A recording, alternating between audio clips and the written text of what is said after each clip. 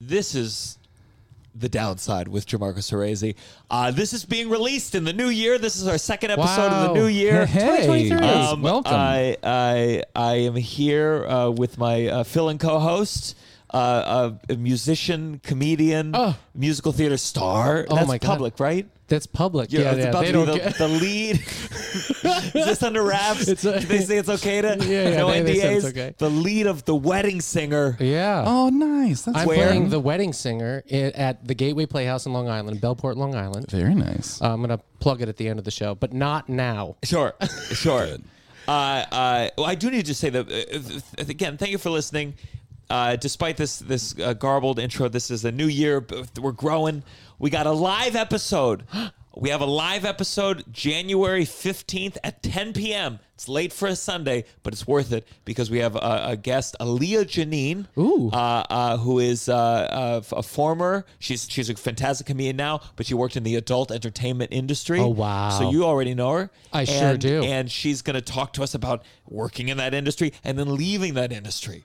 Especially as a woman, it's very challenging, the society and judgment, and everyone was jerking to you, and now they don't want to hire you for the job. That's bullshit. Yeah. And it's a good episode for The Downside. I imagine it'd be a lot like leaving a cult, honestly. Leaving Leaving a cult. Sure. You know, like probably there are people that you don't talk to anymore. There are probably people that shun you, on both sides of the, whether you're in the industry or not in it. Yeah. I'm excited. I'm excited to watch. I'll be there watching. You'll be there watching? Yes. And good. You're our first ticket sale.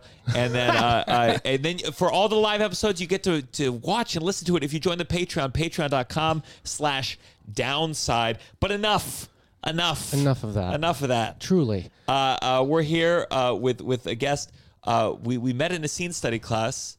Maybe 8 years ago or more. Yes. Yeah. Well, wow. Fuck, time Which has I had passed. no idea it had been that long until I realized I haven't paid that bill in a very long time. Please welcome to the show, Zach Miko. Everybody, how you doing, Zach? I'm doing good. How you guys doing? What's your hyphens you like to say? A model first. I guess a model is what pays me the most. So I guess I'm a model. That's what we're going by here. So that's the first in the hyphen. Tell us something sad to kick off this music. Yeah, something make that's it bothering sad. you. What sucks? The Lower East Side right now. I know that's really hard. No, I worked here for years and I didn't recognize a single thing when I got here. The saddest, all my piss spots were gone, and I had just done an hour drive, so I was kind of nervous, but I found one. Hair of the dog still exists, so This is The Downside. yeah.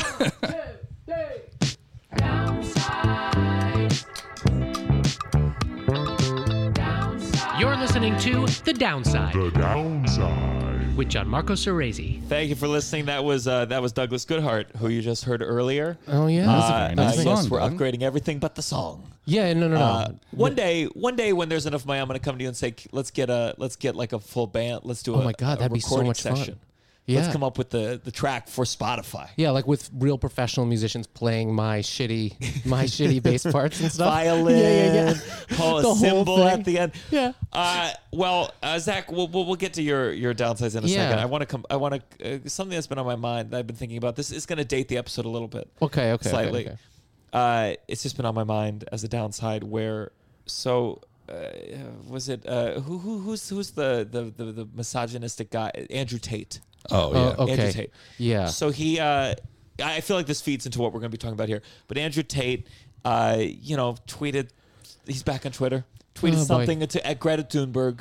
That's his all- first tweet out the It's gate. just like God, every person in this we don't. Of all the people that tweet. But tweeted at her all the cars that he drives and the emissions. Oh my God. And I'll send you a full list of all the cars and the emissions. Oh. So Greta Thunberg, quote tweeted it. She's very savvy with social media. Whenever people are that good at social media, I'm like, is this a team? Is this just you and you're incredible? But whatever. So she kind of quote tweeted oh, thank you for telling me about all this car stuff. Why don't you tell me more of it? You can email it to me at smalldickenergy@getalife.com. Very viral. Damn. Whoa. Lots of things. Wow. But here's my thing. And I'm not calling you out on this, but some men do have small dicks. Sure. And there's a degree where the burn is great. Great burn.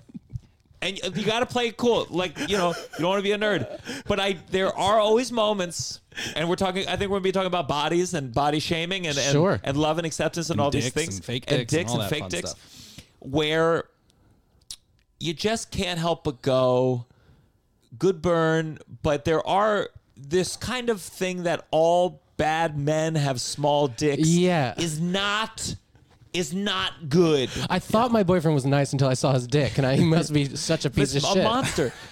And just his karmatic dick. Yeah. And you gotta imagine if you have a small dick, you're like, well, then I'm just gonna lean into this. What's the point of being nice with a small dick? Truly. And maybe these guys, maybe Andrew has a big fat cock. We don't know. Yeah. To make any association between body and behavior ultimately cannot be good at the end of the day. No. And in a world where we espouse body positivity, there's just moments where you go, oh, are we all lying? When Chris Christie does something wrong and then everyone goes, open the floodgates of body shaming Chris Christie, there's a feeling of, well, I guess we didn't mean this. Or we were thinking these things, and the moment someone politically disagrees, it's a tricky area. Yeah. It really is. Because you're not going to stop people from making fun of people's appearances. No, it's funny. I mean, some people look funny. It always will. I have noticed more, especially than I'm in this. But for anyone who has no idea who I am right now. I should bring this up. When they see on the tape, they're going to see... Oh, how it's how undeniable. beautiful I am. It's Absolutely. undeniable. I'm for all intensive purposes, I was the first mainstream plus size male model ever. I guarantee you, other plus size men have been photographed, but I was the only one with an agent and campaigns and stuff. Yeah. So that's why I get like the first title. Wow. And in doing so, my whole If you're life, just listening, he's wearing a shirt that says it. His jacket says it. His shoes say number I have one. a vanity Number one. plate on my Yeah. very large truck for my very large penis. So my life has just become about that, and I think I didn't realize. I think it's like, especially calling someone fat and whatnot, it is such a back pocket. Like from the moment you're 3 years old, you're like, that's an insult that's gonna upset people. I know how to do that. So especially when you don't like people, you always want to go at them. And it wasn't until I started doing this I realized how lazy it was. Like, I remember watching a Bill Maher segment before I totally stopped watching Bill Maher. But Good for you. Good for you. People still do. People still I watch do. him still every do. single day. I watch all the reruns. He is so old and sad. And it is just man. like... But regular people do not like I was just with like people who aren't in the arts. Yeah. And we were in a long car ride, and they were like, "Hey, you mind if I put on some Bill Maher?" And I was in shock. What? I was in shock. That is wild. I think it's because I really got into him in like while Trump was running the first time, because I was just like, oh, he's really good at cutting people I don't like down. This is fun. Yeah. Well, that's what's tough about him, is that he kind of aligns. He used to be and like, then takes some real curves. he's like, I'm a liberal hero. I donated $1 million to these causes and all this stuff. And all of a Atheist? sudden he becomes like an old Facebook dad. And you're just like, oh. Yeah. The march of time, it takes them all down. I just think about Totally. will I be able to see it when I do it? Will I be able to notice when I'm like, when you cross the line. these kids, they're so yeah. lazy these days. Like, will I be able to catch myself? My daughter's 3 years old, and I'm already like, what is she going to think I'm a bigot about? I think Like, we're all going to be it is bigots gonna be- about AIs. I think AIs are going to be considered people, and we're going to be like, No, and we're I going know. to we're going to be the old people being like, that is not a person. I totally that is agree. Not a person, and they're going to be like, Dad, you're such a racist. Honestly, I did a that's whole what I think. episode of like my defunct podcast about this, where I was like, she's gonna bring home like a cyborg partner, and I'm gonna be like, Yes. this is unnatural. Yeah. And they're gonna You be are. like, Yeah. and I'm gonna look so I don't think it's going to bad. map entirely race, like the exact same race. It's not going to be the exact Dealing same with thing. It's not racism. gonna be you're not going to be like, that AI is very well spoken. Oh God. Wow, I what think an he's upgrade. a well-spoken AI. Oh man, I remember Bill Maher did the segment though when he was like going after Trump, and his whole thing was like, he's a terrible person, he's a racist, a misogynist, he's sexually assaulted people, he's the worst human being imaginable, and most of all, he's fat. And then he did a monologue about just Trump being fat, and I was like, what? This is, I don't give a I know so many nice just lazy. It's so lazy, and it's like, you've Yeah. been a professional comedian for, I don't know, 40 years, and you're still and you're like, once a week. You got some and you're time once to a week, build this up. and you have a writing You're the team. Tonight Show. Okay, fat jokes every once in a while. We get it. You got a yeah. writing Yeah. team. You got an HBO budget. There's so many good jokes. Like, especially someone like Trump are like, this is endless material, but there's something about us that like reverts back to like, let's call him fat. He's not going to like that. But like people, even people who I promised would be sharing body positivity things, there's that picture of him golfing. There's like one shot of him golfing, and you see his big white ass, and like you can't help but see it and go like, that's a big white ass. It is and there's a degree where it's like, well, he's very judgy about people's looks. Oh, yeah. So it does feel like, well, you've entered the arena. I think that's where it comes from. I think people like they say he's been shaming people. He calls people but ugly. if you look like that, there has to be a part of you in your brain where you're like, oh, people judge me for looking like this. Oh, yeah. They just don't say it to me, but they say it to him, but they're admitting they have the thought. I think it's when you really hate somebody, you really want to hit them where you know it's going to cause them actual pain. And I think that's like, especially like with the small dick thing, every guy is worried from the moment he was born that his dick is too small. Oh my just because God. we have no idea. I could talk about this a And that's lot. just like, I just your wish my absolute father. worry. I just wish my father had sat me down, and like the first moment when he noticed that I was watching porn, like when they caught me, they found like a videotape in the VCR upstairs. I wish my dad was had your sat me I think down. we just addressed our age differential right here with the VHS. Oh yeah. Sorry, 1984. I was born in 1984. I'm My 30 first was a VHS as well. Yeah. So I just wish my dad had been like, by the way, like dicks don't all look like that. Yes. That's the exception, not the rule. And maybe don't be so worried about it. That's what I wish my I dad remember had the first said. time I ever saw an uncircumcised penis was also the first time I ever watched porn. Oh, wow. And I was so mad about how much they had taken off. Oh yeah. But I remember, especially for me, the aspect of the penis I remember was like the bottom part was like a whole other like bicep. Like it was just like a whole. It was the There's bell like an end extra as a- muscle. yeah, it was like an extra muscle, and I was like, and you know, when you're 14, you have high hopes. Yeah. Sure. You have high hopes. Sure. 15 must be when that thing comes in. Oh man. And You spent all high school going, it gets bigger. I know it does. It's going to keep going. Yeah. I only came to terms. I was nervous about it. I would measure it with a dollar bill, and I think I'm like bill. totally average. Yeah. And I think the reason I think that is because I knew a couple breakups in high school where like the girl would go around and be like, he has a small penis. Really? And there's been enough women who, who I've wronged, Hmm. who if that was the card they were gonna play, they would have played it. Oh, they never played it on you. They never You're played it saying- on me, yeah, so I yeah, said, yeah, you know yeah. what, it must be fine enough. Fine enough. There was a video I saw recently where some guy was just going around being like, what do you think is the average penis size to a bunch of women?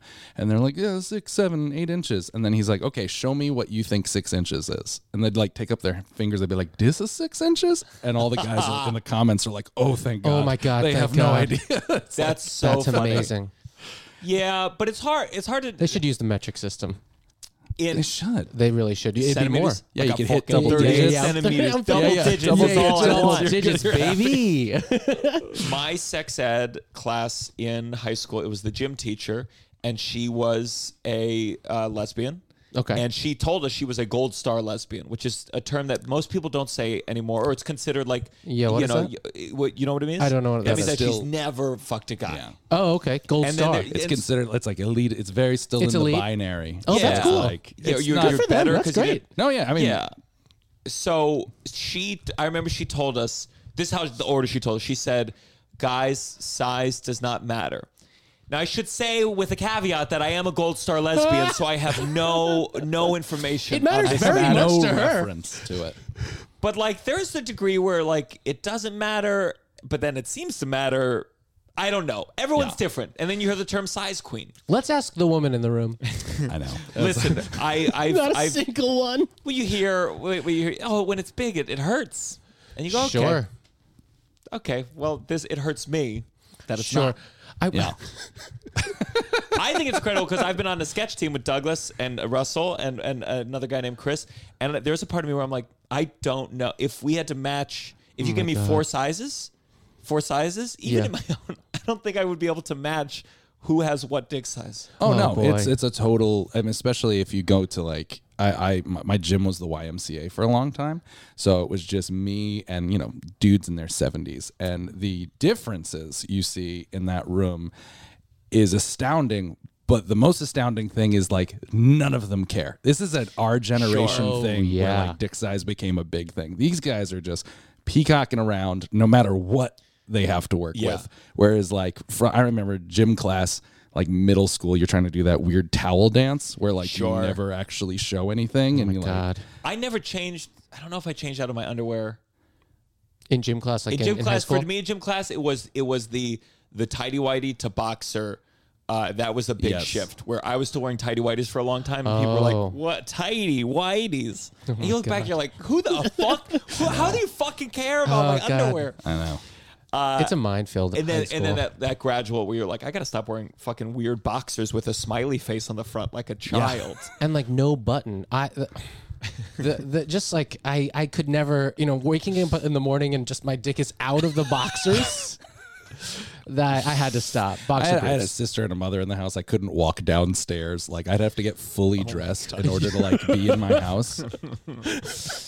So yeah, dick size. Yeah, it's a bad burn. It's a stupid burn. Would you be naked in front of me if we were in a locker room? This is something that I want to talk about. This is about like I have been I've had a hard time taking my shirt off in public for a long time. A long time. I was even bigger than I am now. I was like 3-something. I lost 100 pounds. Nice. And only like recently in the past 10 years, maybe, have I been okay like going to the beach and like taking my shirt off. And I always do it because I like to go in the water. I like to swim and but it was always an issue. It was always a thing. And like even now, we did an uncle function where it was most recently where it was like supposed to be a strip club and Harry and Marv from Home Alone. This was a Christmas themed sketch show. We were doing like this big strip tease where we'd like take off a jacket and there'd be another jacket. We had like our crowbars and we were using, and I was like, I don't want to strip. And they were like, oh, and I was like, yeah, I'm not gonna take my shirt off. And Joseph was like, this is comedy, baby. You're not willing to take your shirt off.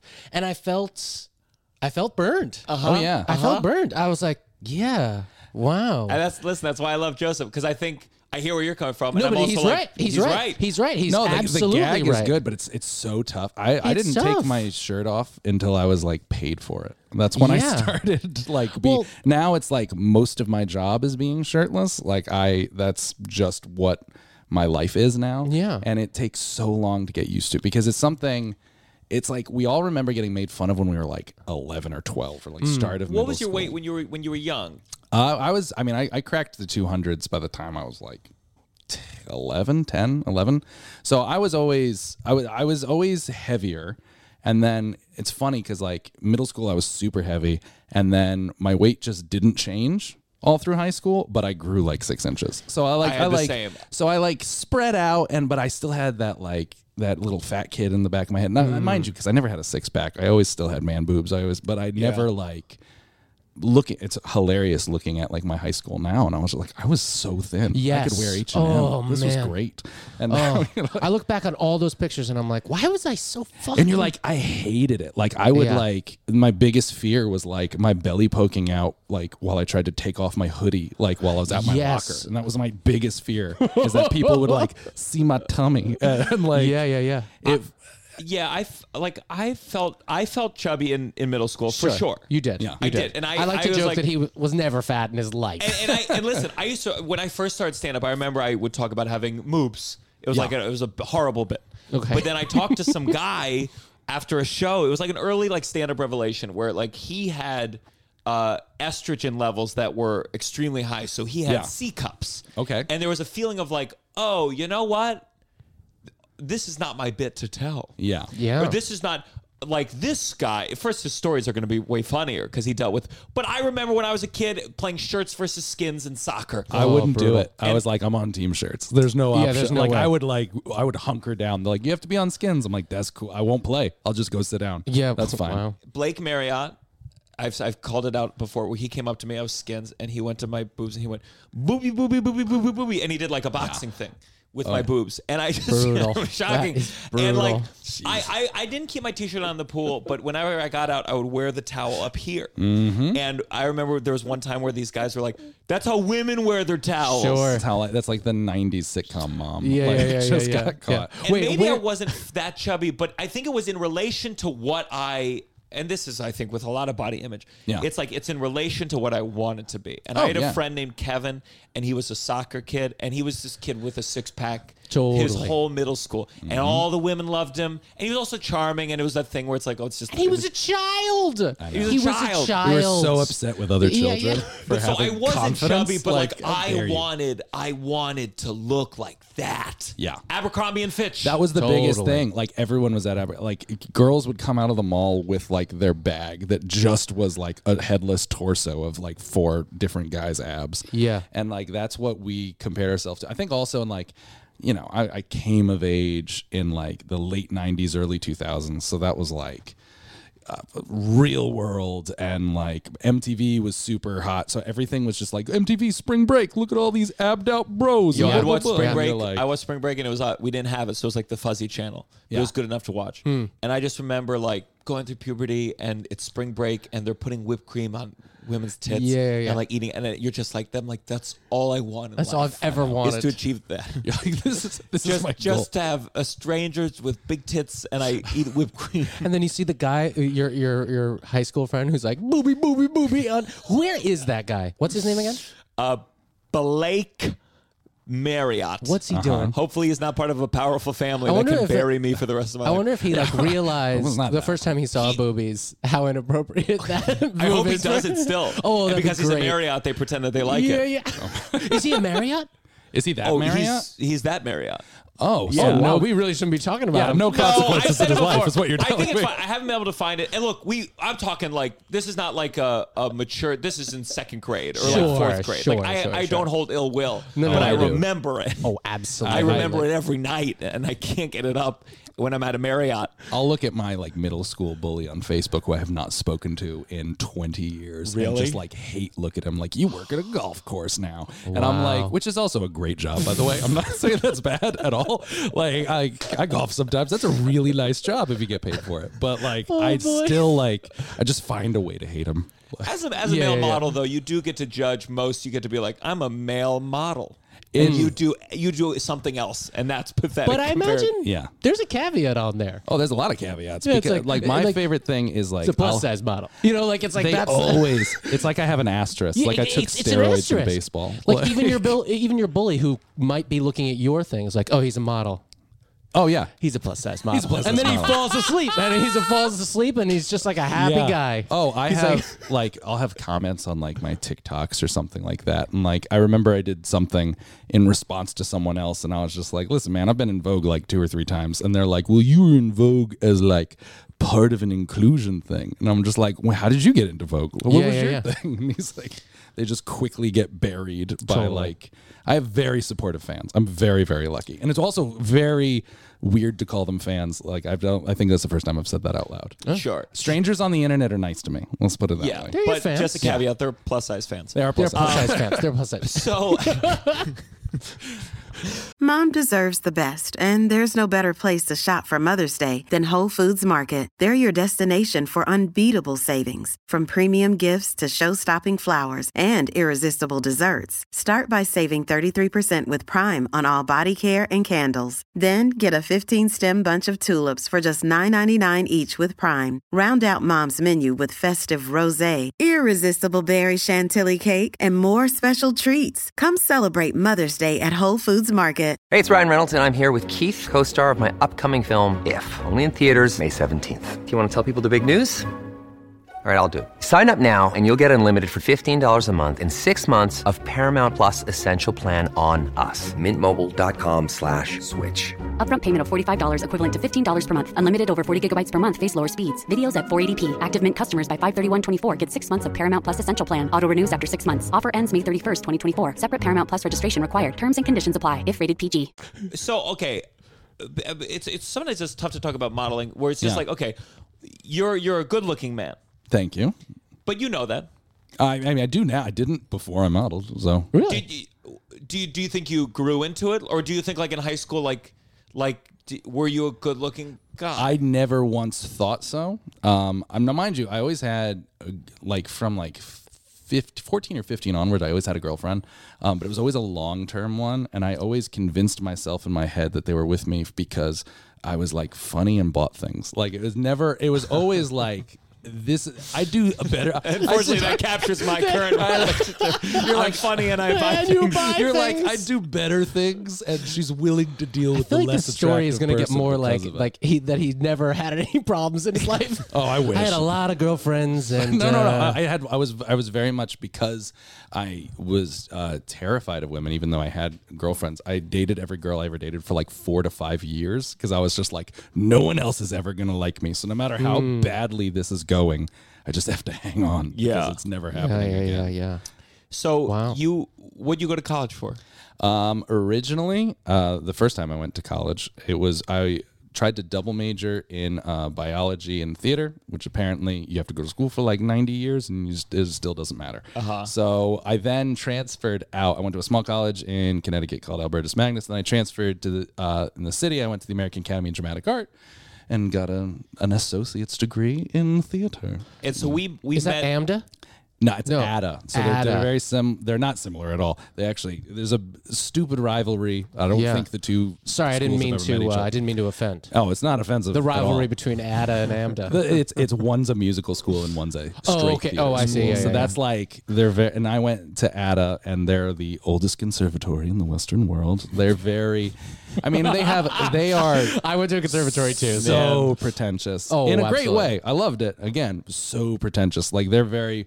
As soon as another like alumni gets nominated for anything, your email like floods, and they're like, now 294 Emmy nominated students, and you're like, all right.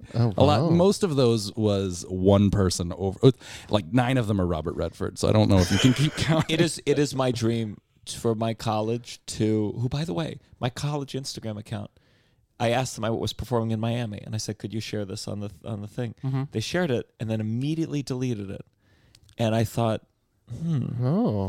and I wrote them, I said, hey, is everything okay? And they never got back. Whoa. So in a way, Mystery. they've burned me first, but I always have a fantasy where they try to use me as like, one of our alumni was on James Corden, and I write them, I say, take me off this right now. Oh, that's my. Take me off this right now. You have no ownership to my success. That's my if first anything, school. you prevented it. That's my first college, the one I transferred out of. I'm like, I'm waiting to get big enough for them to be like, our alumni, not alumni. And I don't have any degree. I have 27 credits like sitting in a vault somewhere at your school. I had a casting director workshop type thing that used one of my like TV credits, like he did this and then was on CBS's Blue Bloods, and it was not because of that class. Oh and my God. I didn't say anything because Yeah. But I was Gatekeepers. like, fuck you, Oh, fuck you. Fuck. It's very frustrating. So we met in a scene. Do you remember which one it was? Terry Schreiber. Terry Schreiber. Met in Terry Schreiber's scene study class, and I remember I had very little interaction with you, because you would show up for maybe half of every class, and I was very much. I was in an acting company after college, and I was done, not artistically, but I was emotionally done with classes. oh, I couldn't do it I couldn't watch other people act. I was God. totally done as well, and then I got reinvigorated in that class. So that that class is I love Terry Schreiber. He is a very methodically slow teacher. He's though. still alive. He is still alive. He's like 97. I don't know if he's still teaching, but he is still alive. Because I check in from time to time. I 'cause hit really a point like where him. when I was like, oh my God, I've spent 90% of my life watching bad actors act. Yeah. Watching people do that same scene from Glass Menagerie. And that class was 5 hours long. So It was so long. It was like intense. You gotta be in that passion part and of your I life. was such in like the culty theater part of my life because I had just moved back to the city after doing a tour, and I was like getting back into it, and I had done a children's tour, so I was like, this is where I get really serious, and this is where I'm gonna break into Broadway and all this stuff. So I took that class so seriously, and like Gianmarco showed up, and he was great, and we like watched him do some exercises and scenes. But the first couple classes, like I got to leave early, and we're like, oh, he's transitioning. 5 hours is a long class. Then after like 2 or 3 months, it was like he would pop in, do his scene, and then leave. And I would just get so, at the time, upset. But that's because, again, it was very pretentious. It was very like, that class meant so much to me. And like, no, but you're 12 right of too. us that were in there. But you're right too. I Yeah, and understand. you do that. But I do that. But I You do do that. that. But He that's was also why I could afford the pocket. But I mean, mind like, you, while that's he was- part of the life. I'll say, like, in your defense now, because it was one of those things where I found I did that a lot, especially in theater. I would get very precious about everything, and everything was the most moving thing in the world. Because when you're doing a theater class or anything like that, you're making yourself so unbelievably vulnerable. Sure. And if people have been in class with you for like months and months and months, you start to like really get close to them. And so like you take it very seriously. And I remember being like kind of upset that you just kept like ducking in and ducking out and wouldn't watch that would other have people's. driven me crazy. Mind you, most of the class That would have driven me fucking nuts. at least fucking nuts. At least like 4.5 hours of the class is you just watching other people. Sure. And he was also a super old school teacher. So if he saw like your phone light go off or something, he would like stop the scene and be like, take it outside. And like he was great. boy. But then I remember like being upset and then seeing an advertisement for you were doing your Fringe show, and I was like, "Oh fuck that!" I mean, if he's doing that, yeah, don't be in scene study class. Don't do it. Like Is when that I what you- realized is that that what's you going were. on? You were, Yeah, I think that was around the time of the Fringe Yeah, yeah, Festival. yeah, when Do I you realized you were working on stuff, then I was kind of like, oh, because then I quickly, like, just as you were doing like your Fringe show and whatnot, I started booking modeling gigs, and I started to have to be like, I have to miss this class, and I got to miss this class, and all of a sudden I'm like, oh, now I'm the dick that's showing up for like an hour at a time, and missing rehearsals with scene part. Because that was the worst part, is everyone took it so seriously that you had to not only do your 5 hours of class, you had to meet at least like 2 or 3 times a week with your scene partner for like 3 hours and rehearse. And it was, I it was think an there's just, intense I mean, class. first, it's tough to have those kind of studios in New York because Yeah. there's so many things to do. Yeah. I think it's like, it's so hard because the realities of the business make me go like, oh, you got to find work the moment you can. And but I never also let can it go. totally Yeah. appreciate the like, let's have a fucking commune and like learn and get intense and get deep. And they're really at odds with each other. And I think in those type of studios, as much as I loved it, are just so back in the day where people had like, you know, $50 rents in Greenwich Village and could get by and by people doing. paid attention to those. When the Terry Schreiber did, when the Actors Studio did the play in the 70s, Yeah. every casting director was there. And you would Exactly. then get work after that. Sure. And now it's like no one gives a shit No one about cares. anything. And I did the Terry Schreiber like short plays that like agents are going to come to this and this is how I'm going to get buckwalls. Yeah, yeah, and yeah. they're like, no, they've never come to one of these. But I have to ask, do you remember consciously being like, I'm not fucking sticking around for this shit? Because I do think that there's like a thing of I like, remember being like, I missed acting. Yeah. But I knew I was like half in, half out. And I was like, this is what I'm going to do because I was in an acting company in Philly. It ended disastrously. And that was the full thing. And I used to do at Circle in the Square, this teacher, well, you know, like one of the every student would get, you do one exercise every 3 classes. or whatever. yeah. And like one exercise was everyone would stand in a circle and this person would pick like a bar from a song. And they would just say it again and again as they circled. So, you know, they go around, I hope you don't mind. Oh my God.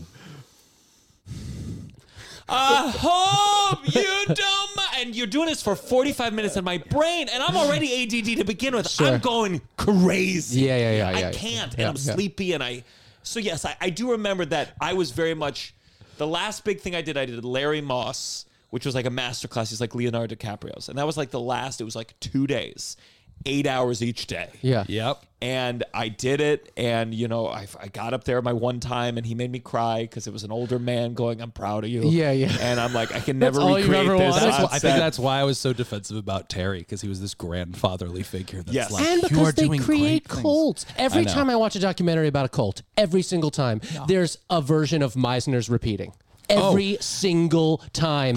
Nexus so is glad like, you it's brought like, this up. Nexus is like, you're ugly. I'm ugly. You're ugly. I'm Yeah. ugly. And it's always, every single time. Absolutely. It's a cult. Me and my wife sit here You and guys watch cult worship this guy, documentaries. Terry Schreiber. Yeah. I had Wendy Ward was my Terry Yeah. Schreiber. Yeah. You worship them. Every time we've ever seen a cult documentary, because me and my wife are both theater people, we've just been like, these, I can make anybody cry. Like, give me the right like exercise and this type of moments. Like, and people, it's same with like, not even just cults in like, you know, super, like my wife's from Georgia and the Bible Belt. It's like they're speaking in tongues and they're fallen out and they believe in Jesus. And I'm like, I could make you do that with like intense eye contact and repetition for a while. Like these are all acting exercises. All of them. And people are just experiencing emotion for the first time. But so they're sometimes like, people this is need amazing. it. I think what's interesting is just like people do need it who are not in the arts. Yeah. They need it in some respect. We talked about In and of Itself. Did you see that? It's on Hulu. It was Oh a my magician. God, yes. Yeah, you loved it. Oh, I It's know a- what you're talking about. I haven't seen it, but I know it. So good. So good, corny maybe, but It's they're a trick. I mean, you but know, at the it's a- end he does like a thing where he like goes to each person, and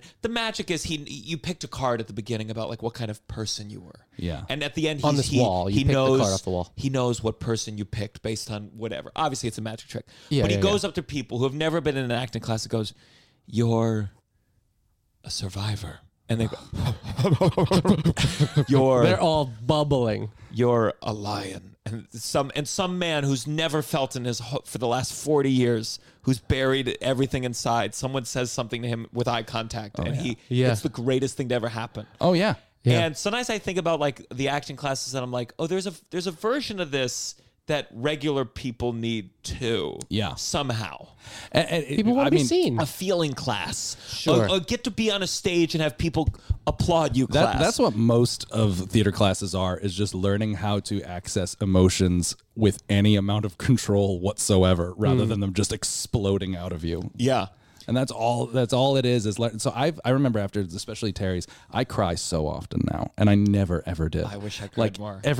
Like during even when I was in conservatory and whatnot, like I never cried. Terry, whatever happened in Terry's class broke me, where now I'm just like, I'll start crying at every movie. I cry at commercials. I cry at everything. But then I can like fucking pussy. But then I can I'm like kidding. snap back into it. Like it's not a traumatizing thing. Whereas if like my dad cried, that would be like an unspoken thing for like the next month and a half. Have you ever told it on this? No, I haven't. Can you tell your dad? Well, it is Christmas time. So my Jewish father, every year, he watches It's a Wonderful Life. My father watches It's a Wonderful Life every single. And when it's over, he stands up, he walks into his room, he locks the door, and he cries for the first time and the last time all year. Oh, that's my father exactly. He cries at two specific points. Yeah. He cries when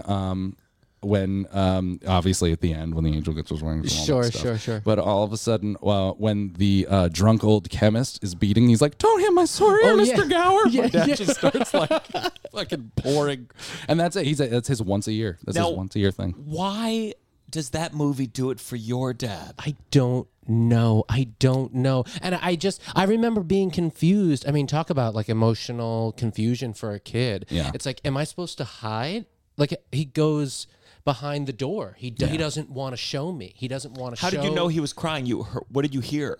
I think it was like my mother would be like, he's emotional. This is when he cries. He's emotional, you know? And then later I knew that that's what it was. And it's that's serious. I mean, he fought in the Vietnam War. Like he had, that's a generation that Our parents' generation. At 18, he was flying a helicopter. I was knee deep in my own cum. 18 years old, two vastly different experiences. I still had a Game Boy. Like my dad clearly avoids. I once tried to get my dad to watch Sopranos because I was like, "You'll love this. It's Italians. It's Tony's like trying to find a home for his mom, and my dad was like, I can't watch this." And I'm like, I really think if you did, you'd be a better person. I think if you just let yourself, whatever it is that's coming up, I know. If you would watch this, we would have better Thanksgivings. Oh my God. No, I wonder about men, that generation. Just because, like, is it really better to experience and talk about things the way we do, or are we just like complainers? I think we'll find out. Are we just complaining? We'll find out when the next Civil War comes and we have to go into battle. I think when we're in our 50s and 60s and we do like a poll of like the level of heart disease and the amount of strokes had, that's when we'll realize if this was good what we were doing or bad. Because I know like that's a good point. It must be good. It must be it good. has to be. It has. Because we're doing it. I feel chiller about it. Like I don't want to walk around like tensed up all the time. Yeah. Yeah, it was funny because we hung out with your dad, where it's like you sometimes you go to these older men and you want to be like, have you ever thought about like being happy for like just an hour? I know. You ever thought about like, and it's like part of us, it's like, well, there's no way that's gonna work. Yeah. They weren't waiting for someone to tell them. It's too late. So ingrained in like try doing like I'm a plus size male model and my dad loves me and he supports me, but I go against like everything he was ever raised to believe. Sure. Like same with my mom. Like I grew up doing like Weight Watchers and Atkins and all that stuff with my mom. And now it's like that I've come to my own like body positive realizations. I try to like, whether it's my mom or anyone else, I try to be like, but you know, like what your body looks like actually doesn't matter. And she's like, you're trying to undo like 60 years of programming right now. And I think it's like I've learned, at least with the older folks in my life, to just be like, oh, there's no dent that's going to be made. I'm lucky that my parents are as progressive as they are. And I'm not going to make them anymore. When it comes to body stuff, I've been trying to, you know, I'm neurotic about my weight, and I try to think about like what my parents. Let me do a couple of quick stories. So my mom has always been, she was bulimic. Okay. And she will not show me pictures from her youth, also pre-nose job. I asked her the other day, I was like, I'd love to see a picture of my nose on your face.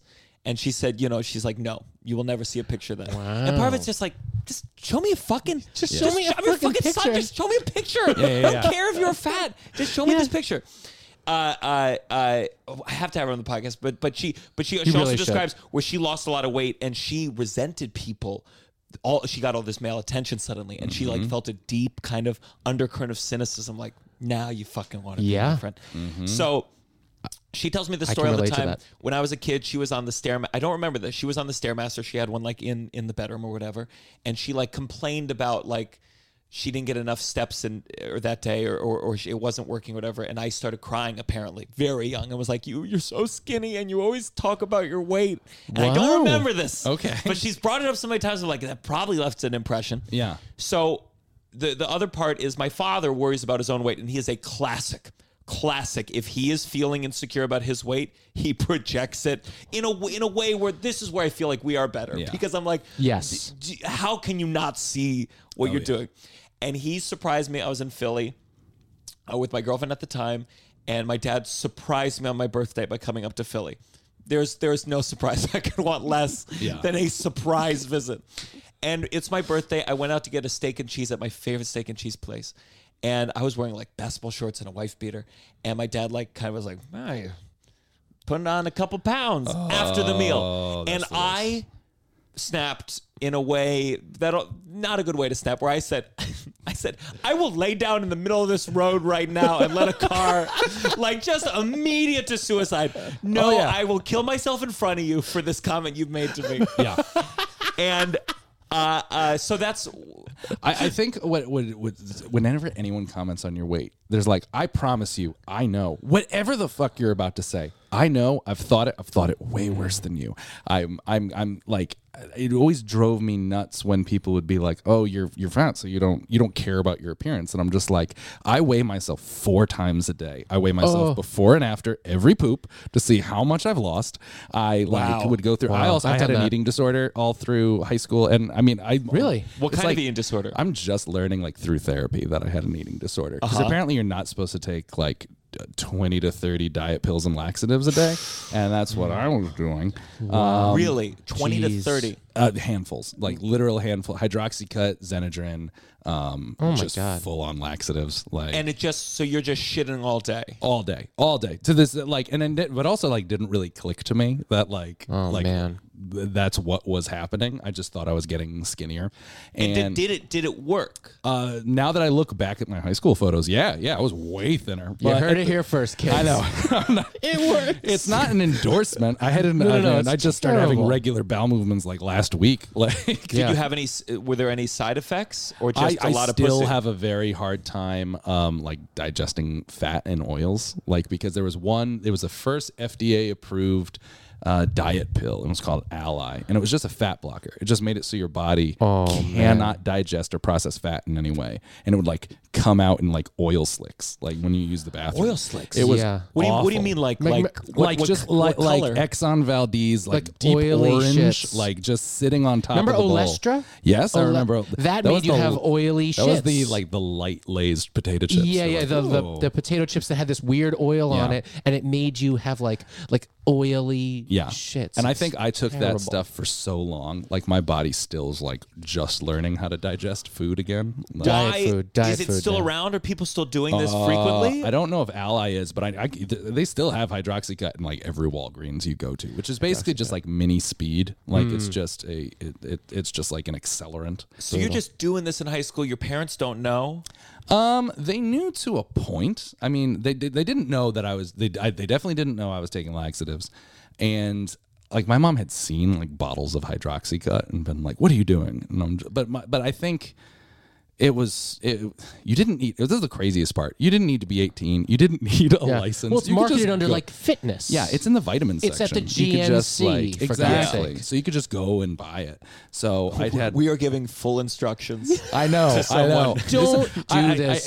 No, if you're a of course, kid listening to this we podcast, know. like, No, yeah, what are you doing? I've talked about this before, but I'm like, I am setting a blooper. Especially you would be like, did it work? And I'm just like, yeah, look at these pictures. I'm like, but I was so miserable and like so unhealthy. And again, just now with like probiotics and like 2 handfuls of Metamucil a day, am I like normally digesting Did you food feel again. bad too? Like, did you not feel good? I mean, I don't think I felt good my entire like teenage years. I mean, but, every like, shit was an emergency. Yeah. Every single one. I had to plan my whole life about it. Yeah, yeah. Absolutely. I've been there. I will say as a side note, I am sometimes annoyed by. I did we have these live episodes. And I posted one with someone who was talking about the downsides of eating disorders. They had a lot of eating disorders. And that was the first post Instagram has ever taken down right away because it said eating disorder. Yeah. And sometimes eating disorder falls into one of those trigger warning categories where sometimes I'm like, the news will be like, 30,000 kids were bombed by our president and they're all dead now. Yeah. Trigger warning, we're about to talk about eating disorders. Yeah. Yep. And I'm like, The Crown. I can't. Oh, yeah. I can't. Yeah. And that's talk about a thing where I feel like old, where I'm like, shut up. Yeah. You can't deal with talking about the eating disorder. Good luck with life. Well, that's the thing. I'm like, I talk about it, not every chance I get, but I'm very open about it because I'm just like, listen, I was in, like, there was no such thing as a male eating disorder when I was a kid. Like, so I didn't even know that I had a eating disorder. Like, I was taking pills. I wasn't, bulimic. I wasn't shoving my finger down my throat. I wasn't like, I mean, I was like going for like multiple day fasts, but now like I didn't know that was like anorexic behavior until I was realizing that because not Costco, Walmart used to sell something called like the 48-hour miracle diet, which was just a jug, and it was like on the end cap as soon as you walked into Walmart, and it was just like. It's like the Master Cleanse. It was like orange. It was like lemon juice and cayenne pepper. And the reason it worked is because you didn't eat food for 48 hours. Yeah, of course. And you just shit your brains out for that 48 hours. And you're like, look at all the weight I've lost. Yeah. I learned that I had a bit of a eating disorder. I was closet eating. I was waking up in the middle of the night and cooking like meals for myself and then cleaning up so that no one would know. Like when I was a kid, like frying up tortilla chips, making my own tortilla chips because my parents withheld some like snacks. Like the only thing we had was like diet snacks, like Snackwell's cookies. And or were like they doing this specifically baked for shakes you, or did they have eating stuff my mother too? they both have eating things. Yeah. They both have eating things, but I, of course, inherited them because it's all their fault. I mean... Hey, Ma. It's a modeled behavior, but it's also because it was what was fed to them their whole lives. Like that's the problem. Like getting older and realizing your parents are as fucked up or more fucked up than you are. Like it's not their fault. They and especially like I know me raising me. Any complaints I could have, I was like, now that I have a kid, I have no idea what I'm doing. They're doing the best they can. They don't give you it's very cliche to be like, they don't give you a construction manual, but all I had to do with my daughter was I had to sign 3 different papers that promised I wouldn't shake her. That's all it did. I'd like, she popped out. Never shake a baby. And they're John like, Marco. don't shake the baby. And I'm like, I won't shake the baby. I promise not to. They're like, now watch this video about not shaking a baby and sign that you did watch the video and you won't shake the baby. You know what that tells me? That tells me that the need to shake a baby is like strong. Oh, it is. Have you ever felt that? Have you ever I felt felt it. I've never shaken my No, daughter. no. But when they, they don't sleep for a year. And you just start to Did lose you, your were mind. you about to, and then you remembered the third contract? third contract. There was. Oh, right. Oh, Thank God for that third contract. There were definitely times where like my muscles tensed and I was like, "Oh, you almost Wow. did it! You almost did it just now." Wow. And I think it's terrifying. It's obviously a thing. Yeah, It's obviously a thing. And it dawns in your head. You're like, "That's why they told me not to do it." Because you're like, who would ever do that? But when you haven't slept for like 2.5 months straight, and like, Oh, man. you just start to lose where you are. One time I called my wife because like she could it was like her first night out in 2 months, and she was doing a play reading, and I told her she had to leave because it was like on hour 3 of my daughter crying. She's like 2 months old, and I left her a voicemail just with my daughter screaming in the background, and I was like, I don't know what to do. I've done all the things I can't. Were you I can't scared? take. Like, I was terrified. I was like 3 hours, truly 3 hours. 3 hours nonstop, and it wasn't like, and they tell, and like any parent will tell you, like that's not uncommon. Like babies can get colicky, they can do that. We're debating having a second one right now, and I've just been like, if they could hand me a 3-year-old, like that would be great, because I like my daughter's 3, and it's awesome, it's fun. The first year You can is shake those so kids. bad. Yeah, you can shake give her those. a good You can old shake shake. those. It's locked in there. She's good. She's got a very strong neck. You're thinking about having a baby, right? What the fuck is wrong with you? What the fuck is wrong with you? Okay, so all right, so now I know a little bit of your story into modeling. So Yeah. you know that well, how does the eating disorder? How did the pills curb down? In theater school, when I moved to New York, I had a theater director. It's very cheesy, but I had a theater director kind of like stop me and be like, it's okay to be a big guy, right? And I was like, huh? And he's like, and no one had ever even thought of saying something like that to me. that's It was so like that great. moment. It was that like cult moment where I was like instant tears. And I'm just like, what? What do you mean it's okay? He's like, people like big guys. People will like you as the big guy. And I was like, what? I don't know what to do. And I like rethought my whole acting career. How did they know that about you? They were directing me in a play called Loose Knit. I don't remember the lady. Lillian Hellman? Let's say that's her. I don't think that's her.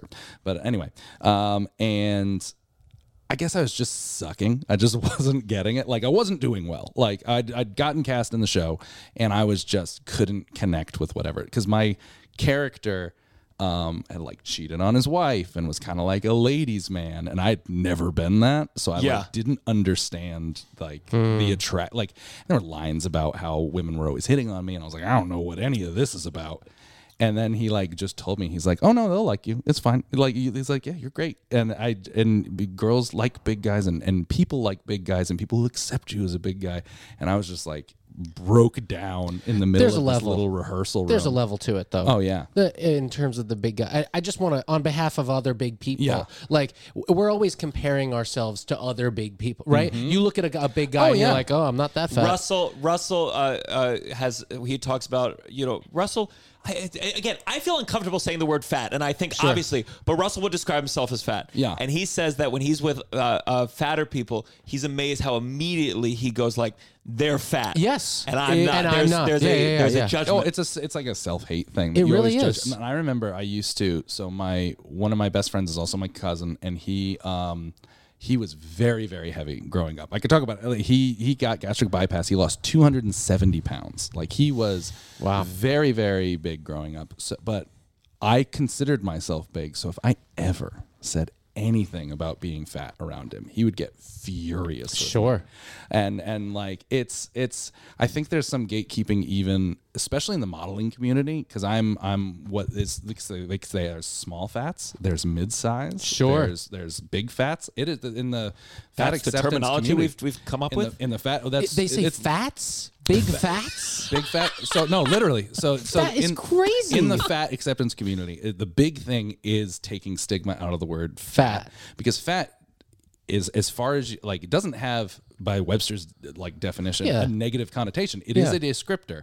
It is a adjective, and like there was, you could look at like yourself. I mean, never call another person fat, but I would like self-identify as fat. You never call another person fat just because you don't know what their thought process is on it. People call me fat all the time now.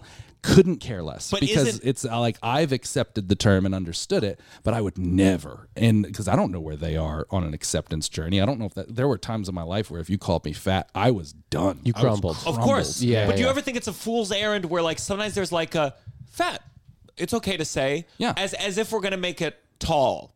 We're going to make the term fat tall. And that's what a lot of it is. This word is steeped in a history of negativity. That's why the terms like plus size came out, like in the modeling world. Sure. So there was plus size when I first started. It still is. It's kind of like reverted back to plus size. But a lot of people didn't like plus size. I mean, I found a quote from myself in an article like 7 years ago saying I didn't like the term plus size. And having some fanciful reason of why it wasn't acceptable. Because what was your reason? Do you remember? I think it was because plus means extra. No one's an extra person. You just are who you are. And I had a lot of sound bites when I first started because I didn't know what I was talking about. And I was never like formally media trained, but I was very good at media. I knew the sound bites. I knew what people wanted to hear. Yeah. And most of my career was like getting on morning shows and talking about it. So I knew what terms to say. Oh, wow. And when I started, they had changed the names of like women's modeling wasn't the plus size division anymore. It was the curve division. And men, we weren't big and tall. We were brawn. And it's still Brawn. Like brawny I gotta man. tell you, like curve and brawny brawn are very attractive words. And that's the They thing. They're are. very nice words. And in another agency, they called their Brawn. big and tall guys the Titans. That was their thing. So Right, like we're getting a little carried away. that was a little carried away. I liked Brawn. Brawn, I'm like, yeah, that's fine. Like, The superheroes. exactly. Definitely not And fat. I think a lot of it was just trying to understand that like there's still a lot of people that have like you called them plus size or you called them fat, it would hurt them. And That would hurt my but you feelings. wanted to bring them into the community, especially fashion, where they're like, listen, I found when I finally had clothes that like fit me correctly for the first time, it seems very, very simple, but it changed my whole like every layer of self-confidence I had improved because I was like, oh, this is the right size. This actually looks big. I'm not like I crammed myself into small like too. extra large or large t-shirts for years. And like, I never wore a t-shirt. oh, see, I I did. was never What a were you t-shirt wearing? guy. Button-downs. Button-downs are big. I would wear a Flannels, full suit. yeah. I'd wear a full suit if you let me. If you look at pictures of me in college, I'm wearing a sport coat, a button-down, and a tie for like every job. Was it partly because Layers, like, baby. Layers. Layers. Hey, button-downs. I'm layering right now. I wore the same Harley Davidson sweatshirt for every day of 7th grade. Like I never like it was the same. It would be 1,000 degrees out. And I'm Harley like, no, Russell no, no. mentioned he doesn't like XXXL.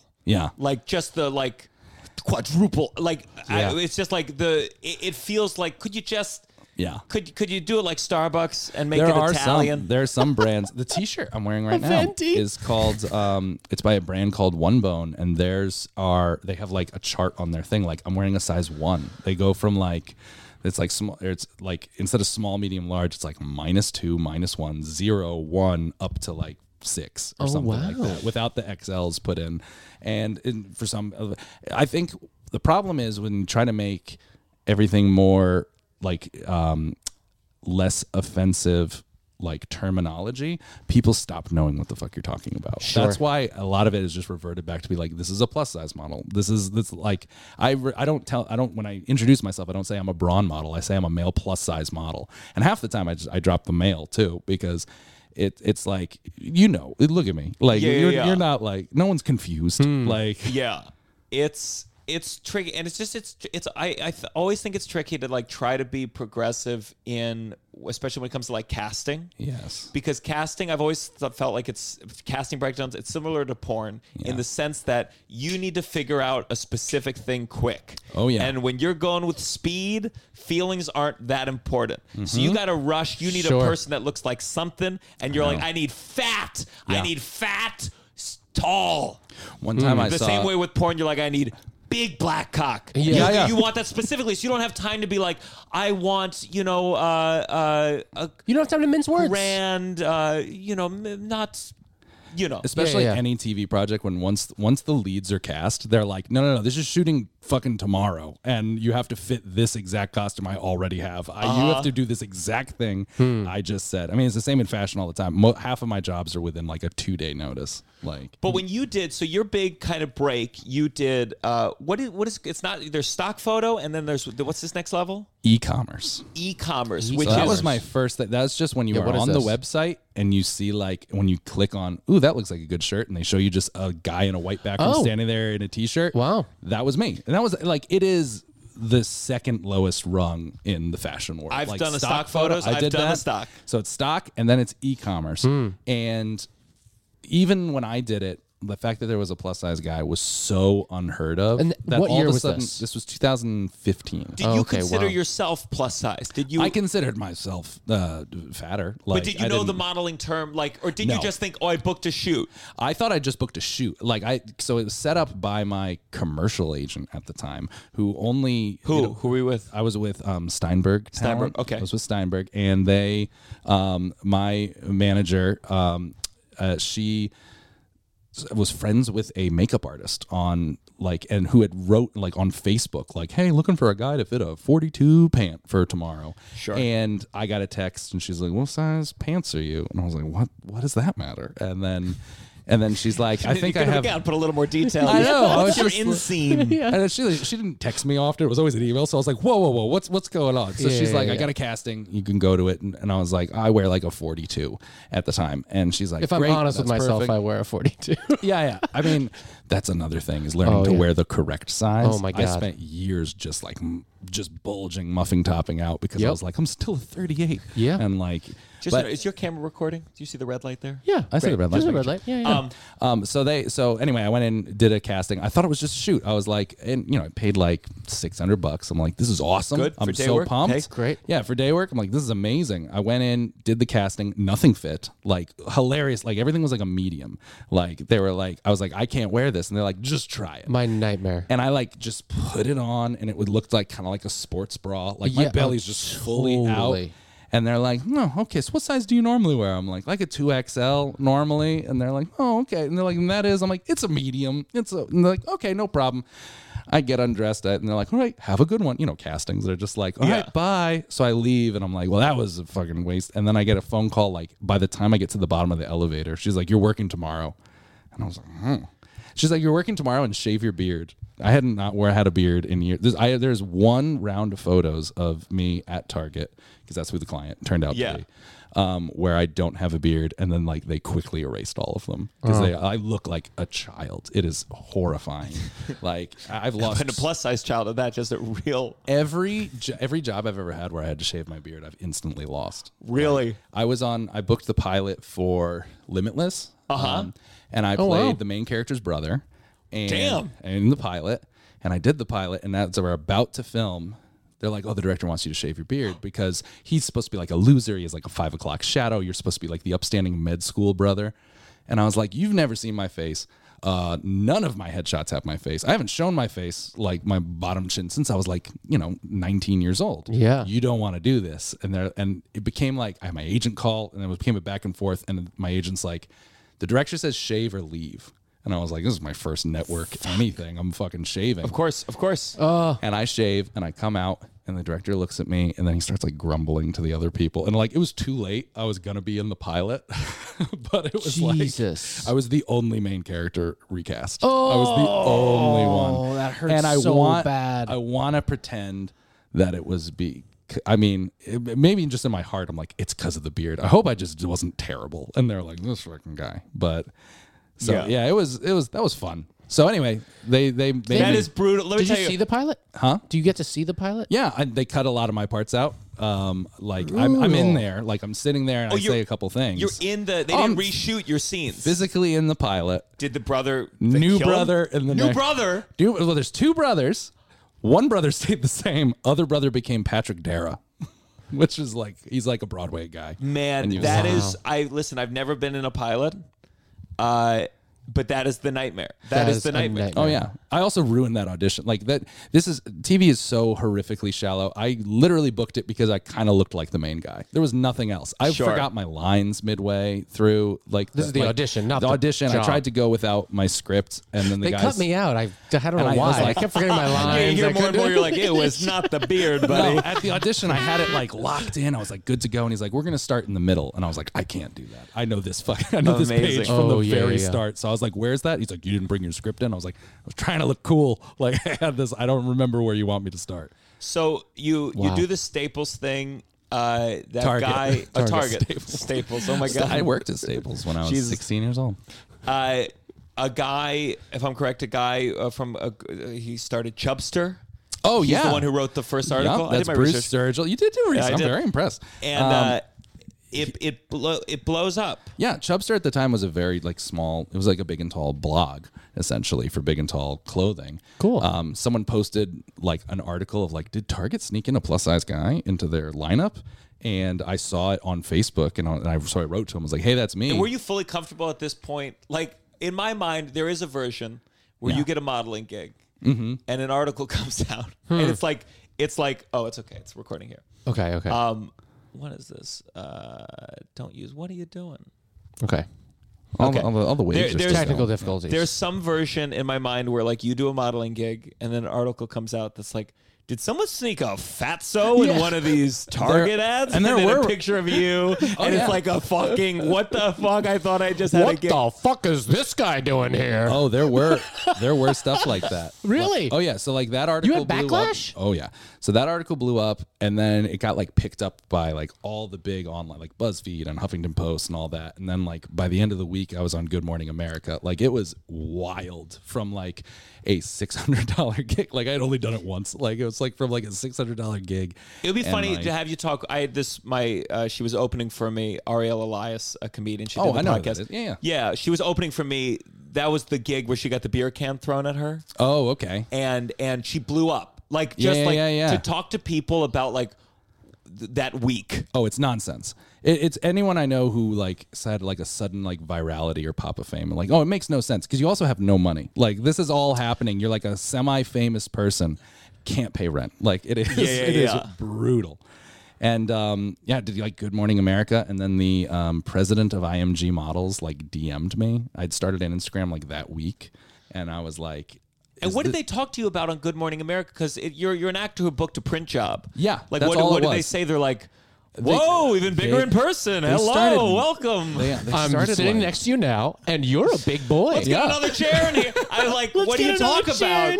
They started making stuff up, and they're like, I understand that you got the confidence to model from your wife. And I was like, what? And in my head, That's an amazing fact to make up. they just said that, and I was so like media savvy even at that time because I had dreamed about being a half famous person my whole life. So I like knew exactly what I was going to. Sure. And I just rolled into the bullshit. You were I'm yes-anding. like, oh yes, of course. Yeah, exactly. I was just like improvising, and I was like, I'm like, yes, she's an amazing woman, and she sat me down, and she was just like, I don't understand. You don't know the power you have to help people, and I just started making shit up. God. Because she was just saying. I mean, this was, and she just got fired for having an affair with her coworker. That was that one. Amy Robach was the one who interviewed. blonde woman. She was the one who. Was she fired or he's on leave? I think she's they're back. they were both on leave. He's back. I think it's messy. I think You it's, didn't follow any of this? No. Oh, Oh, it's an amazing affair it's so between fun. anchors on a TV show. That's so Wow.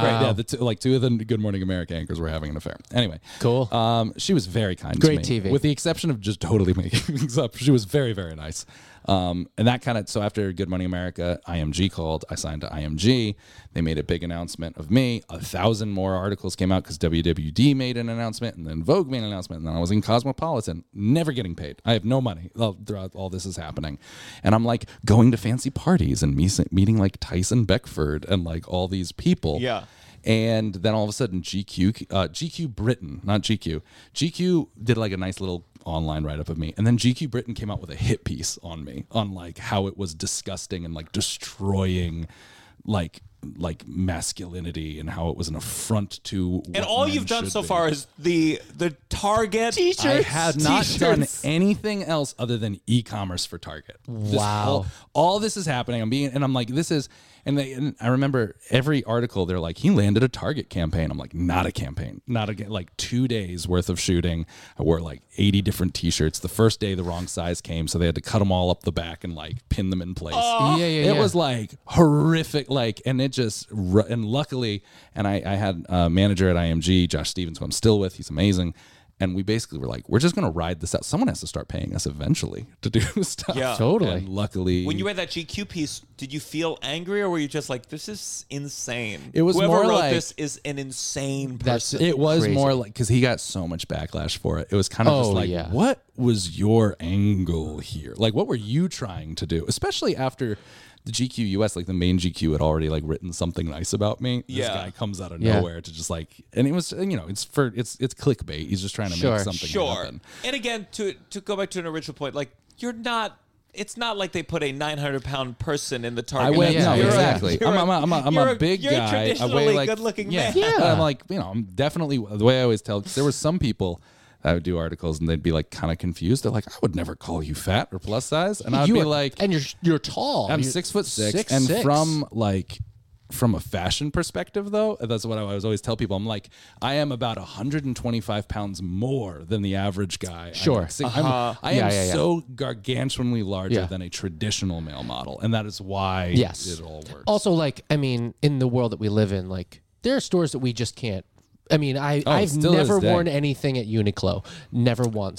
Their pants, They're- they're very We also stretchy. tall, You too. got I mean, stri- tall is a struggle. I have the tall struggle. So and you're the tall struggle worse. is bad. Uniqlo, for a little while, high waters were very popular, where like they didn't have to be Sure, long enough sure, to sure. cover Yeah, everything. yeah. I still wear I started going to Uniqlo for a minute just because they were the first ones that I found stretch denim from, so I could get like a 38 and it would stretch out to like 36. I and could just never wear a it. shirt from But there. tall, I could No, tall, I couldn't. the I number never of had a shirts shirt. that I own that I are did a ads little for bit them. too short, and then like I try to hold on to these shirts, but I wash them once, and then they become too short, and it makes me insane. I've been going through. We've been going through like the closet, and I've just been like I've been like Marie Kondoing everything, being like, you haven't worn this for 4 years because it didn't fit when you bought it, and you just really hope like there's that whole idea of like holding on to things in your closet, especially as a bigger I'm gonna lose person, weight. because you're gonna lose weight. Yeah. That's another thing. As a big person, your whole life you're like, I'm going to lose weight. Yes. I'm going to be smaller one day, and that day's gonna be great. Oh. And then and all of your happiness and all of your confidence and hopes and dreams are for that time you're going to be smaller.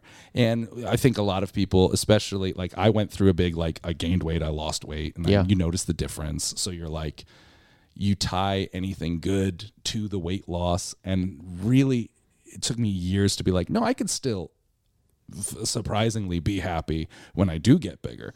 But it's really just like finding a comfortability in yourself. Like if I know that I was getting to the point where I did gain even more weight, like in the mid. There's some stuff in like the middle of my modeling career where I really was like, I'm a plus size model, nothing matters. I can just, and I gained a ton of weight, and I like would see it in shoots, and like it just even for me, I'm like, I don't feel comfortable looking at that. Imagine they upgrade. They're like, he's now the first plus size model. Exactly. Like that's They how you upgraded- find out that you become braver. That the more you eat, the braver you are for continuing to do this. And that's something actually like the fat acceptance community is trying to like tamp down on. They're like, people aren't brave for doing things while being fat. But like the it's big so thing. tricky because like, you know, Lizzo, there's a certain degree where like to be successful and heavier or fat, you like have it automatically cards you're totally now stacked part of against the you're part. But like Lizzo recently, and she handles herself so well given the amount, but like she lost some weight. Yeah. And then someone like, you know, tweeted like, good to see Lizzo losing some weight. And she might want to lose some weight on her own, but then it's like, now you're going against the thing. And then she, you know, she quote tweeted the person complimenting her like, this made me order some Taco Bell. You It know, is kind of like so a shut the fuck complicated. up. Adele Yeah. lost all this It's weight. And very people were like, complicated. stop saying, when you said that you lost the weight, you know, you said to him, great or good. Exactly. No, because I know that's what you You know it wanted to wasn't an do. accident. That's what I was wanted to do. And that's Yeah, the thing yeah, with the yeah. body positivity is it is always if it is for yourself, that's all that matters. If I decide one day, I'm like, I'm going to stop eating carbs for the rest of my life. I'm going to eat 1,000 calories a day. Don't do that. That is an eating disorder. Don't do that. Yeah. But if I decided that's what I wanted, and I wanted to look like Mr. Olympia, and that's just what I went for, I'd have so many people come out of the woodwork and just be like, you've betrayed us. And I'm like, but this is my body. It's not yours. I literally, like, that's the whole thing of body positivity is like, you can do whatever you want. You can do whatever you want. You could gain weight. You could lose weight. You can get muscular. You can lose muscular. You can do anything you want. It's your body. And it's trying to take a stigma off of that. And so it's really just about learning to be comfortable with yourself. And it's a constant struggle. Do you still have that fantasy of being thinner? Oh yeah, I in my head I was like, you weren't on.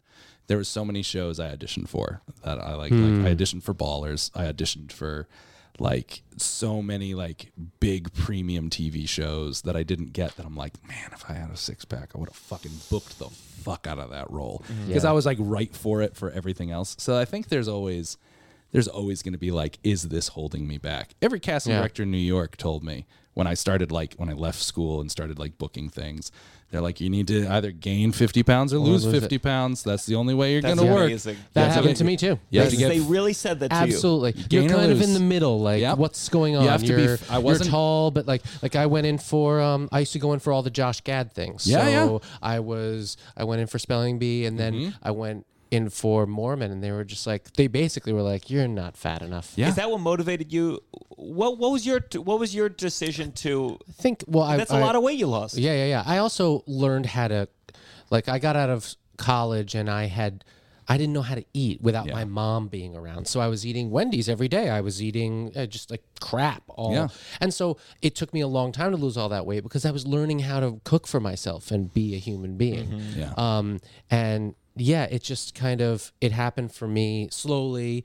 And, talk about your mother. People started coming up to me. Women started coming up to me on the subway and being like, what nationality are you? And like, that never happened to me. Yeah. Never happened to me when I was fat, when I was, bigger. Yeah. And it was a very eye-opening thing to see how the whole world started looking at me differently because I was a little bit thinner.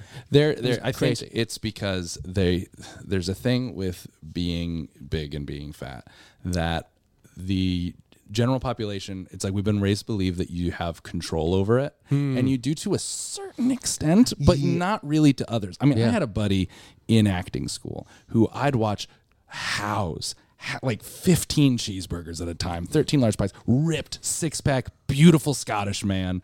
His name is Rory. He's a great guy, but I would just watch him just eat insane things, and I would be getting like a salad with a little falafel on the side, and I was triple his size, and I could not understand it. Like, I mean, genetics has a lot to play. Yeah, it is not the be all end all. And I still in my comments, they're like, "Well, you could just start shredding and blah blah blah." And they're like, "If you just," and it's always like, especially like in online, there's a big like bodybuilding culture right now, especially on like TikTok and all that stuff. It's terrible. And they're like, you just need to eat a caloric deficit. And you're like, I need to starve. You're just telling me to not eat. Like, this is what we've been telling fat people from the moment they were born. They're like, if you eat less. And I was like, I spent years not eating. It's amazing. And taking diet they'll pills be like, you know what you should do? Just don't eat for 24 hours. And then run, take a cold shower. You'll feel the best you've ever felt. It's like telling like a blind person, like, you should see. I know. It's kind of like how to see. It's like, it's crazy. You talked about your buddy earlier who had like a fuller chest. Like I see guys who are much larger than me. Like I'm a fuller chested gentleman. I will have man boobs until the day I die. It's just part of my genetics. It's how it works. I didn't like it for a long time. I'm learning to accept it in my own way. But even now, I have friends who have like much larger man boobs than me, and you're just like, this is not, no matter how much weight you lose, this isn't going away. This is a surgical repair. If it is something you wanted to change. And we just like yell at people to do that. They're like, you need to change how you look so I'm comfortable looking at you, because I'm scared I'm going to be you, and I don't want to be reminded of me being scared of being you. So please fix that. Well, that's what this, I witnessed the way men contribute to the body shaming culture, and I know women, it's its own thing. Oh, yeah. But I've seen the way Totally. the men. My God. I mean, it's shocking. Like the Jordan Petersons of the world, where Sports Illustrated put a plus size model on the cover, and Jordan was like, "I refuse to say that this is beautiful. This is not beautiful." And my dad, idiot. my father, and again, like, I can't blame him because like I see how frail and deeply insecure he is. Yeah. But we would watch So You Think You Can Dance, and there was like the woman judge on that was like was bigger. Yeah. And my dad like would always make a comment, and I'd be like, there's a deep feeling of like, you don't have to fuck her. Yeah. What are you doing? And it's like the guys who comment on Lizzo. I always want to be like, she would never fuck you because you're poor. So why don't you like Yeah. I don't understand.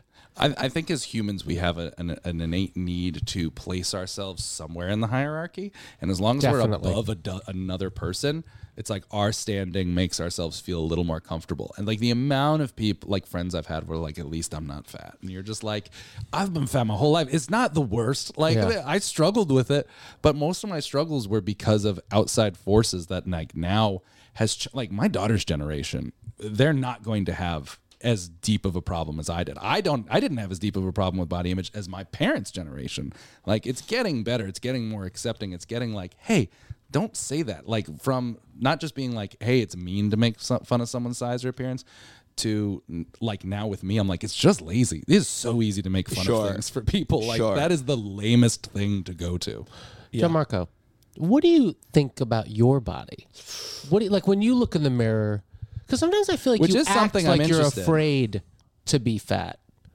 Like sometimes the way you order, the way you eat, you are into health food. I like the way I look right now. I feel good about my body. Oh yeah. And there's always part of me where I see men like, who's like a man that's like just cut, a little more cut. Like Chris Hemsworth or something like that. Yeah, that's more than I would need. That's extreme, yeah. But I see it and I'm just like, ooh, I want to like have that. I want to have that. Yeah.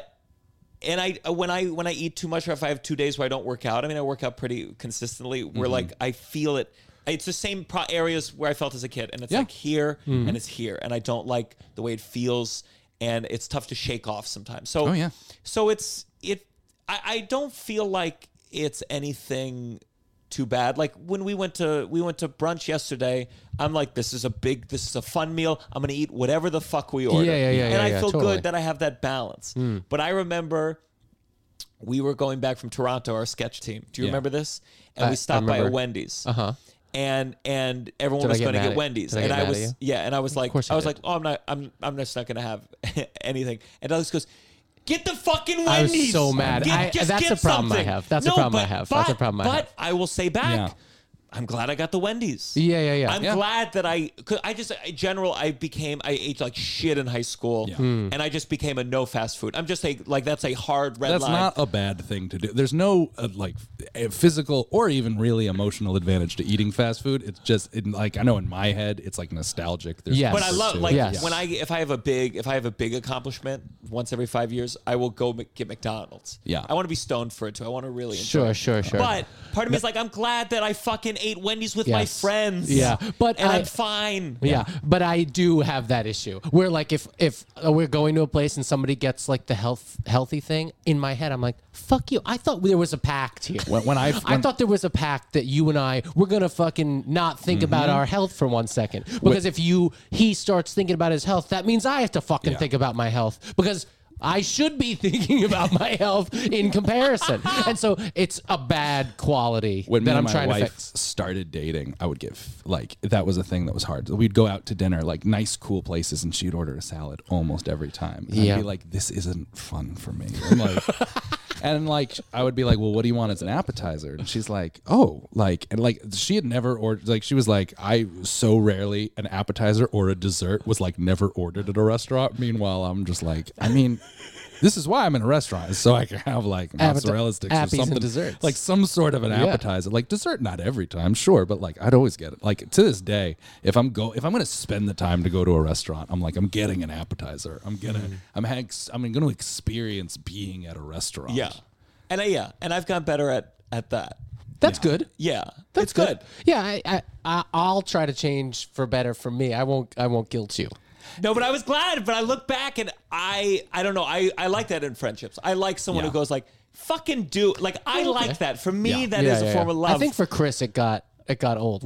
Chris and I, we used to hang out a lot more. Chris is another person in our sketch group. And for Chris and I think he at one point was like, no one comments about what I'm eating more than you do, Douglas. I know. And like, that's bad. That's not. It's because you grew up being bigger and people have commented on how you ate your whole life. Truly. I spent my entire, God forbid I went for seconds at like Thanksgiving or like Easter or something like that. Oh, yeah. They'd be like, oh, I'm going for a second plate, I see, and blah, blah, blah. And I'm like, fucking, my 12-year-old brother just had 7 plates, but because he weighs 92 pounds, like, no one gives a shit. Like, my mom would say, this is more a manners thing, I guess, but every morning I'd have a delicious bagel, roast beef, avocado, and like a crazy roast beef big in breakfast. the morning. Wow. And I would like my last bite to be big. I like my mouth to feel full, to take time. And as I would enjoy that last bite, Mom would be like, that was probably more than one bite. And I with food I'd be like, Mom, this is my last bite. Can I enjoy it, please? Why would you do this? She couldn't help herself. You have so much joy in eating. I used to do that for me, to this day, my last bite has to be my best bite. It's not my biggest, but I have to have, especially if I'm having a sandwich, I'll like eat around to be like, this one has all of the toppings. Like, and I'll just like pop that in at the end. I agree. I went through a phase, I ate ravioli a lot at my dad's house Chef because he's Boyardee. single dad. No, it was Chef a little Boyardee. nicer, but it was like big pieces. And I went through a phase where I was like, I can swallow 6 raviolis without chewing. And I'd be like eating gigantic pasta meals in 1 minute, just swallowing. And I'm like, what am I proving? This is not a skill that's ever going to get me anywhere. No. All right, well, let's go on to our next segment. Sorry, I fucked up with all the cues. This has got to stop. This has got to stop. Do you have just something? It's something that's got to stop. Big, small, personal. This is a huge departure from the rest of our conversation. But I was thinking about it on like the car ride over here, and so I listen to a lot of audiobooks. I'm very big into audiobooks. Cool. And every time I mention reading a book, there's always someone in my life that's like, "You read that book? Did you not listen to it?" And it infuriates me because, like, mind you, I've read hundreds and hundreds. It's always a person who has not read a book in like 5 fucking years that wants to judge you're like not reading it well enough. But like, especially like someone like me, like I grew up, even when I was reading as a kid, I had audiobooks. I had the books on tape and I had to read along as I listened to them. I don't know if it was another thing about our generation is I feel like none of us were diagnosed with anything we should have been diagnosed. So I don't know if I had ADHD or dyslexia or what I had. I just fucking powered through school, like getting C's and not being able to do stuff. But I always loved stories and I always loved like reading,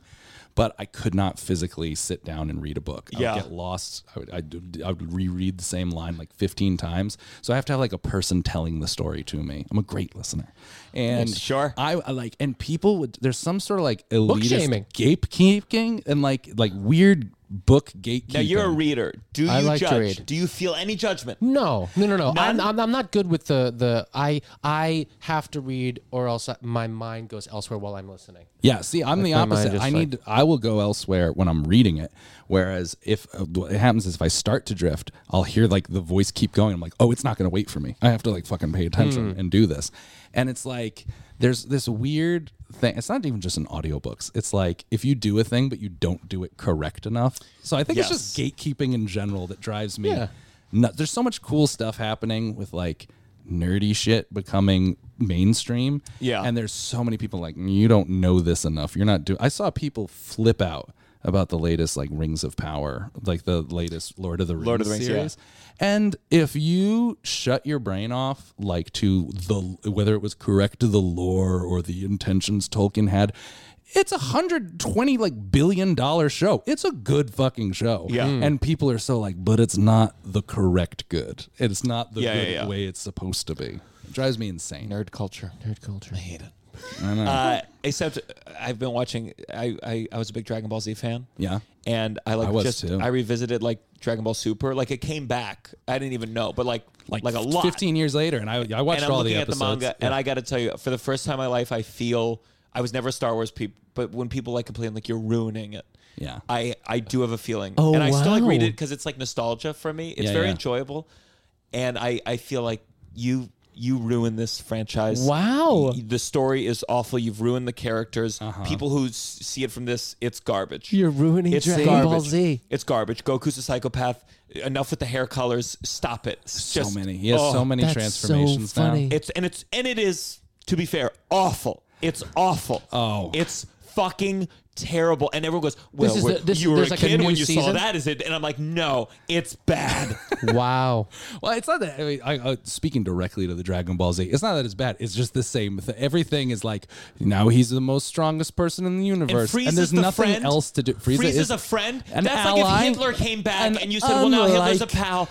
Frieza's an unlikely ally. In the He news story. destroyed whole planets. So This many. is so fun to Billions watch. of people. He So many. massacred them. No, you're absolutely right. You're absolutely right. But He they're massacred them. in the now storyline. he's He an is ally? talking about their entire universe is about to be erased, so they have no choice. Yeah, Otherwise, numbers. the entire thing. It's I know. become a thing about all numbers, they do a is they billion, just a million. keep going higher and higher because that's the only arc of the show. I love it. It's like, see, for me, I always love it when things keep going.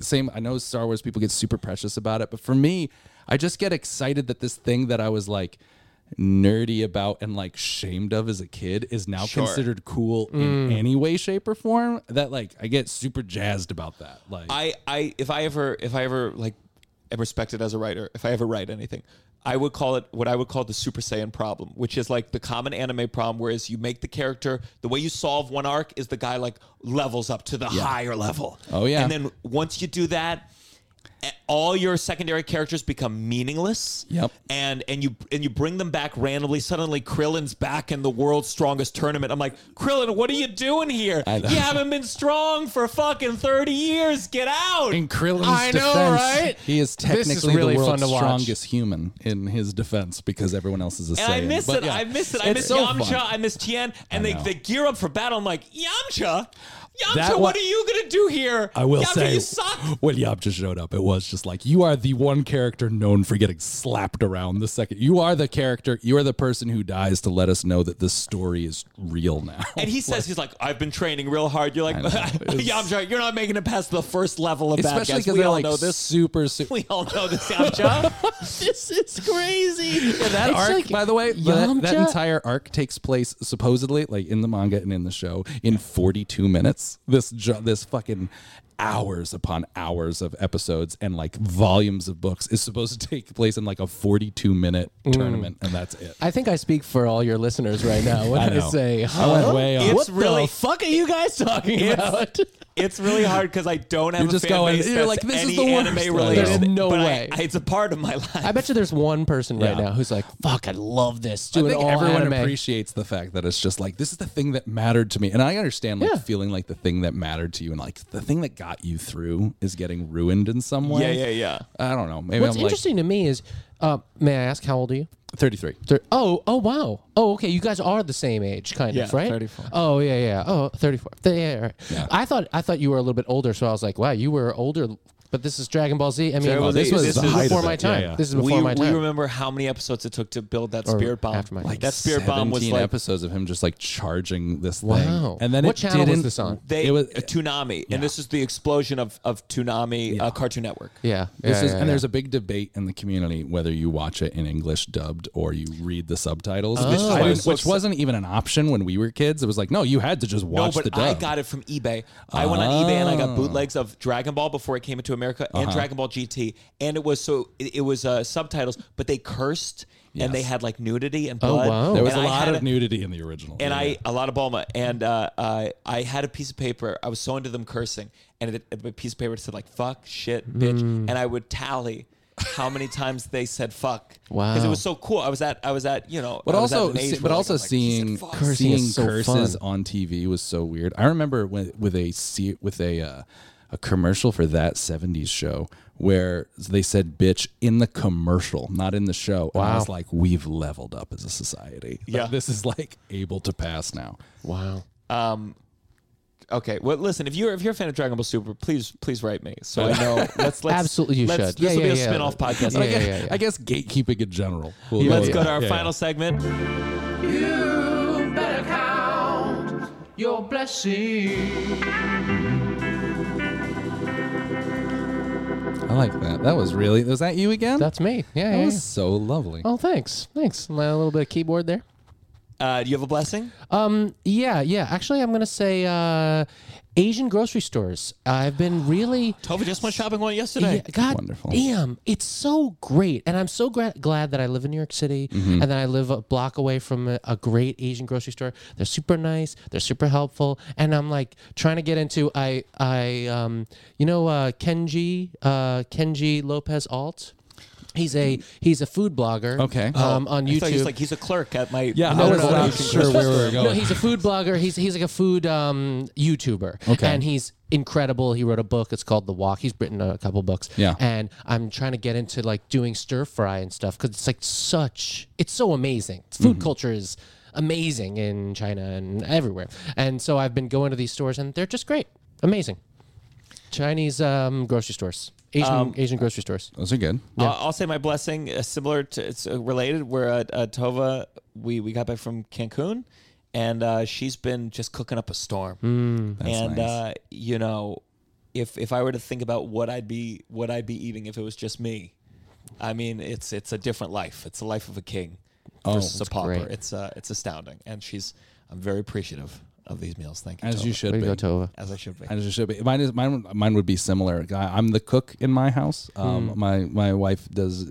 When we first met, she only cooked out of a book called "You Are What You Eat," which was that show where the British lady would lay out all the food that someone ate in a week and would take a stool sample from them. Do you guys know this show? No. It is horrific. It was like peak mid 2000s, like just crazy reality show. This British lady would be like, okay, this is what you should go to like a heavy person and be like, this is what you eat in a week. And it would be like a folding table of just like a sea of beige foods. And she's like, this is why you're having issues. And this is why your stool is so loose.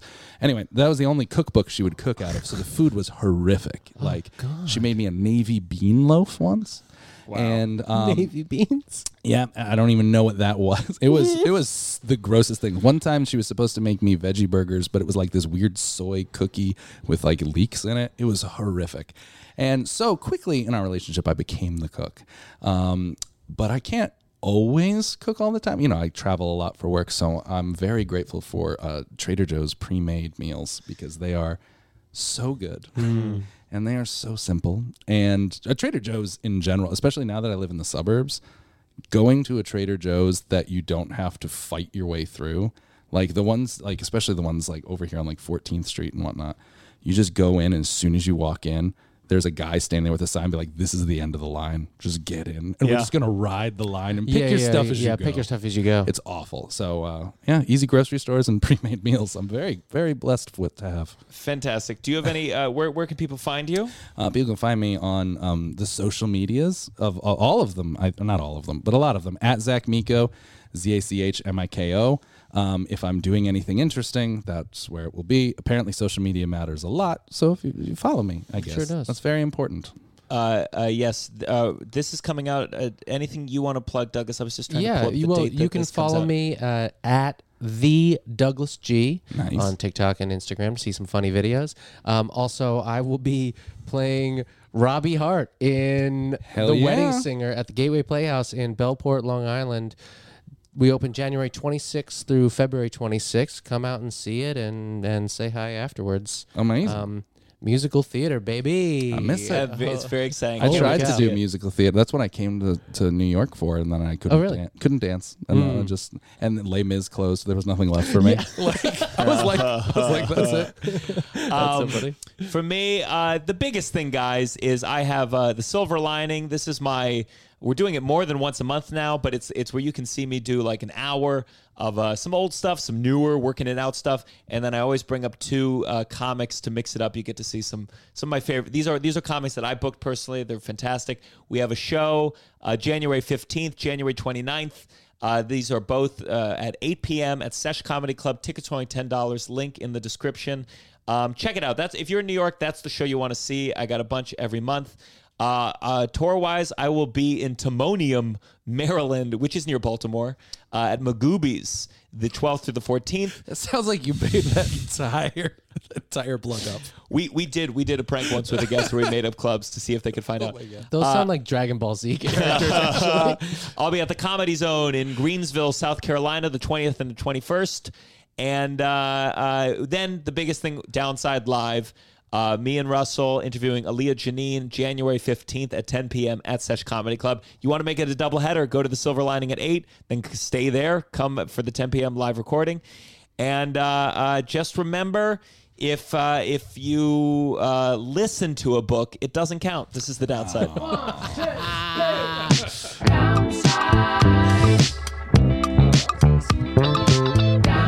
You're listening to The Downside The Downside. with Gianmarco Cerezi.